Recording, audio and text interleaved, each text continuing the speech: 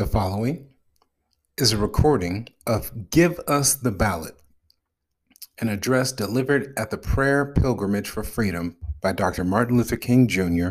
on May 17, 1957, in Washington, D.C., at the Lincoln Memorial.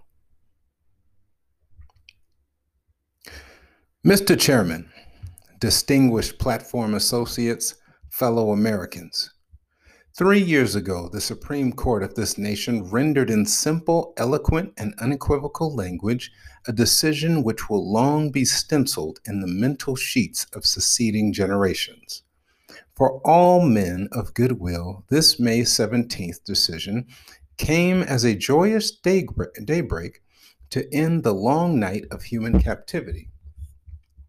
It came as a great beacon of light, of hope to millions of disinherited people throughout the world who had dared only to dream of freedom.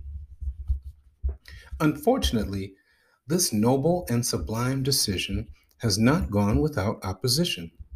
This opposition has often risen to ominous proportions.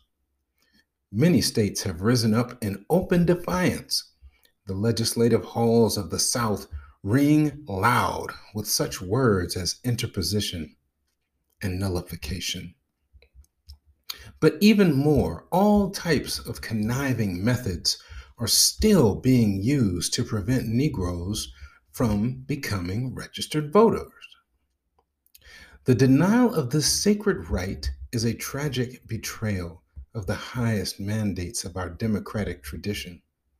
And so, our most urgent request to the President of the United States and every member of Congress is to give us the right to vote. Give us the ballot, and we will no longer have to worry the federal government about our basic rights. Give us the ballot, and we will no longer plead to the federal government for passage of an anti-lynching law. We will, by the power of our vote, write the law on the statute books of the South and bring an end to the dastardly acts of the hooded perpetrators of violence. Give us the ballot, and we will transform the salient misdeeds of bloodthirsty mobs into the calculated good deeds of orderly citizens. Give us the ballot, and we will fill our legislative halls with men of goodwill and send to the sacred halls of Congress men who will not sign a Southern manifesto because of their devotion to the manifesto of justice. Give us the ballot, and we will place judges on the benches of the South who will do justly and love mercy. And we will place at the head of the Southern states governors who have felt not only the tang of the human, but the glow of the divine. Give us the ballot, and we will quietly and nonviolently, without rancor or bitterness, implement the Supreme Court's decision of May 17, 1954. In this juncture of our nation's history, there is an urgent need for dedicated and courageous leadership. If we are to solve the problems ahead and make racial justice a reality, this leadership must be fourfold. First, there is need for strong, aggressive leadership from the federal government. So far, only the judicial branch of the government has evinced this quality of leadership. If the executive and legislative branches of the government were as concerned about the protection of our citizenship rights as the federal courts have been, then the transition from a segregated to an integrated society would be infinitely smoother. But we so often look to Washington in vain for this concern. In the midst of the tragic breakdown of law and order, the executive branch of the government is all too silent and apathetic. In the midst of the desperate need for civil rights legislation, the legislative branch of the government is all too stagnant and hypocritical. This dearth of positive leadership from the federal government is not confined to one particular political party. Both political parties have betrayed the cause of justice. The Democrats have betrayed it by capitulating to the prejudices and undemocratic practices of the Southern Dixiecrats. The Republicans have betrayed it by capitulating to the blatant hypocrisy of right-wing reactionary Northerners. These men so often have a blood pressure of words and an anemia of deeds. In the midst of these prevailing conditions, we come to Washington today pleading with the President and members of Congress to provide a strong, moral, and courageous leadership for a situation that cannot permanently be evaded. We come humbly to say to the men in the forefront of our government that the civil rights issue is not an ephemeral, evanescent, domestic issue that can be kicked about by reactionary guardians of the status quo. It is rather an eternal moral issue which may well determine the destiny of our nation in the ideological struggle with communism. The hour is late. The clock of destiny is ticking out. We must act now before it is too late. A second area in which there is need for strong leadership is from the white Northern liberals. There is a dire need today for a liberalism which is truly liberal. What we are witnessing today in so many Northern communities is a sort of quasi-liberalism which is based on the principle of looking sympathetically at all sides. It is a liberalism so bent on seeing all sides that it fails to become committed to either side. It is a liberalism that is so objectively analytical that it is not subjectively committed. It is a liberalism which is neither hot nor cold, but lukewarm. We call for a liberalism from the North which will be thoroughly committed to the ideal of racial justice and will not be deterred by the propaganda and subtle words of those who say, "Slow up for a while, you're pushing too fast." A third source that we must look to for strong leadership is from the moderates of the white South. It is unfortunate that at this time the leadership of the white South stems from the closed-minded reactionaries. These persons gain prominence and power by the dissemination of false ideas and by deliberately appealing to the deepest hate responses within the humankind mind. It is my firm belief that this closed-minded reactionary recalcitrant group constitutes a numerical minority. There are in the white South more open-minded moderates than appears on the surface. These persons are silent today because of fear of social, political, and economic reprisals. God grant that the white moderates of the South will rise up courageously without fear and take up the leadership in this tense period of transition. I cannot close without stressing the urgent need for strong, courageous, and intelligent leadership from the Negro community. We need a leadership that is 1957 calm and yet positive. This is no day for the rabble-rouser, whether he be Negro or white. We must realize that we are grappling with the most weighty social problem of this nation. And in grappling with such a complex problem, there is no place for misguided emotionalism. We must work passionately and unrelentingly for the goal of freedom. But we must be sure that our hands are clean in the struggle. We must never struggle with falsehood, hate, or malice. We must never become bitter. I know how we feel sometimes. There is the danger that those of us who have been forced so long to stand amid the tragic midnight of oppression, those of us who have been trampled over, those of us who have been kicked about, there is the danger that we will become bitter. But if we will become bitter and indulge in hate campaigns, the new order which is emerging will be nothing but a duplication of the old order.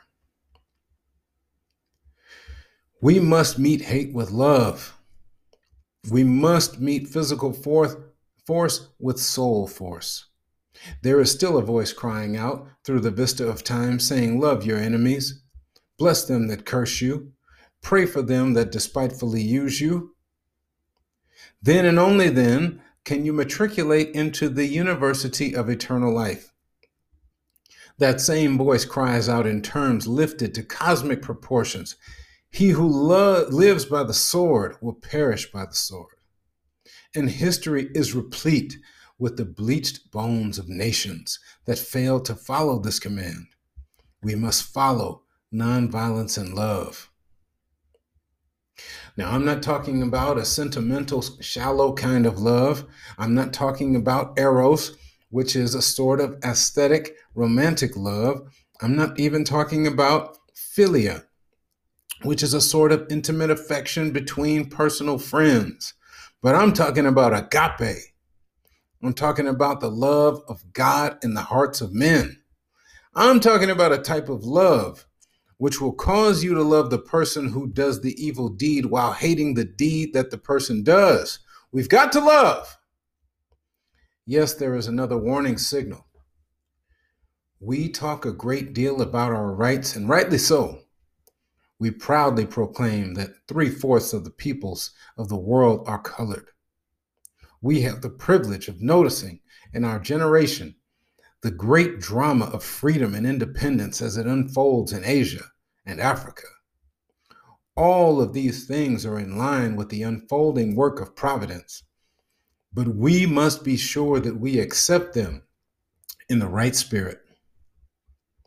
We must not seek to use our emerging freedom and our growing power to do the same thing to the white minority that has been done to us for so many centuries. Our aim must never be to defeat or humiliate the white man.